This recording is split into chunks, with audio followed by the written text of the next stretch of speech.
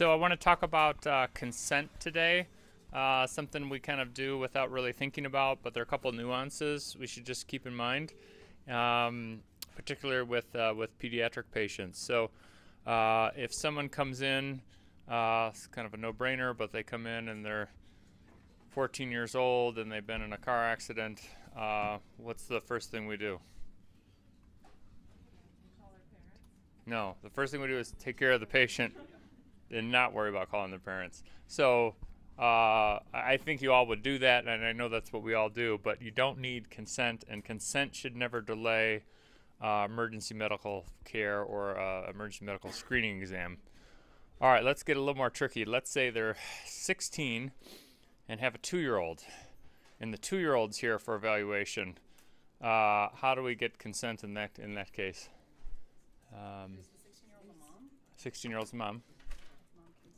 So mom, even though she's a minor, can consent for her 2-year-old child. I think you would probably get that, but again, this sometimes is a little bit confusing. All right, what about 16-year-old just had a baby 2 days ago or 3 days ago, is here with elevated blood pressure. So this is a little tricky. Some states would say you're supposed to get consent from the patient's mom, but actually, according to our policy in Colorado law, once you've had a baby, your consent for anything related to pregnancy, because it's 2 days after postpartum, you actually can consent for. So a little bit tricky there. So no, if she's still pregnant, so I'll go through kind of all the exceptions.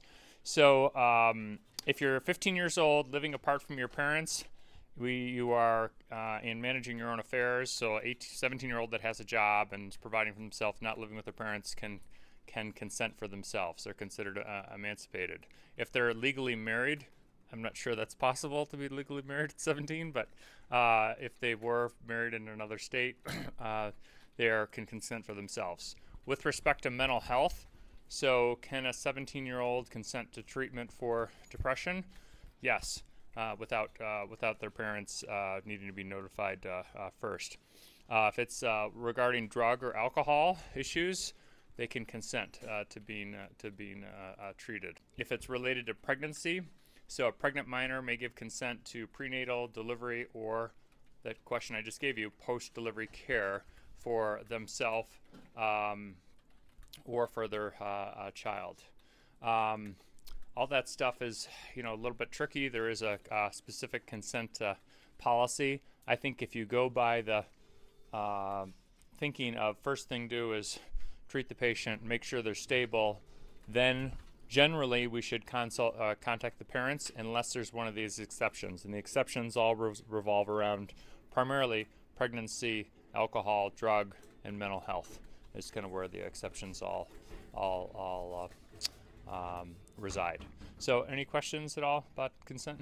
Like a 15-year-old can't get her boyfriend. She's not emancipated. Right. But she gets like STD stuff. Good question. So, STD checkup. Again, they do not need wait for parents' consent or obtain parents' consent. They're allowed to. That's another one of the exceptions. So it's pregnancy, birth control, those kind of things related. So, all right. Thanks, guys. That's today's Medical Minute.